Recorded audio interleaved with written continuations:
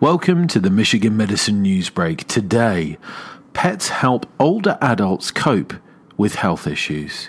2/3 of all pet owners say that having an animal helps them stay physically active, but for some older adults, time commitment, cost, and allergies stand in the way.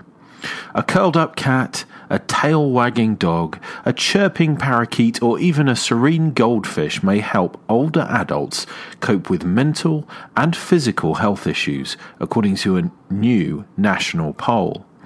But while pets come with benefits, they can also bring concerns, and some people may even put their animals' needs ahead of their own health, the poll finds. In all, 55% of adults aged 50 to 80 have a pet, according to the new findings, and more than half of those have multiple pets.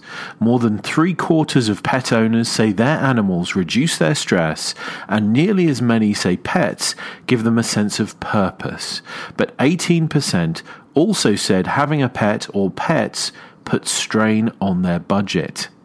2/3 of all pet owners and 78% of dog owners said their pet helps them be physically active, according to the new findings from the national poll on healthy aging. For more on this story and others like it, visit uofmhealth.org/healthblogs.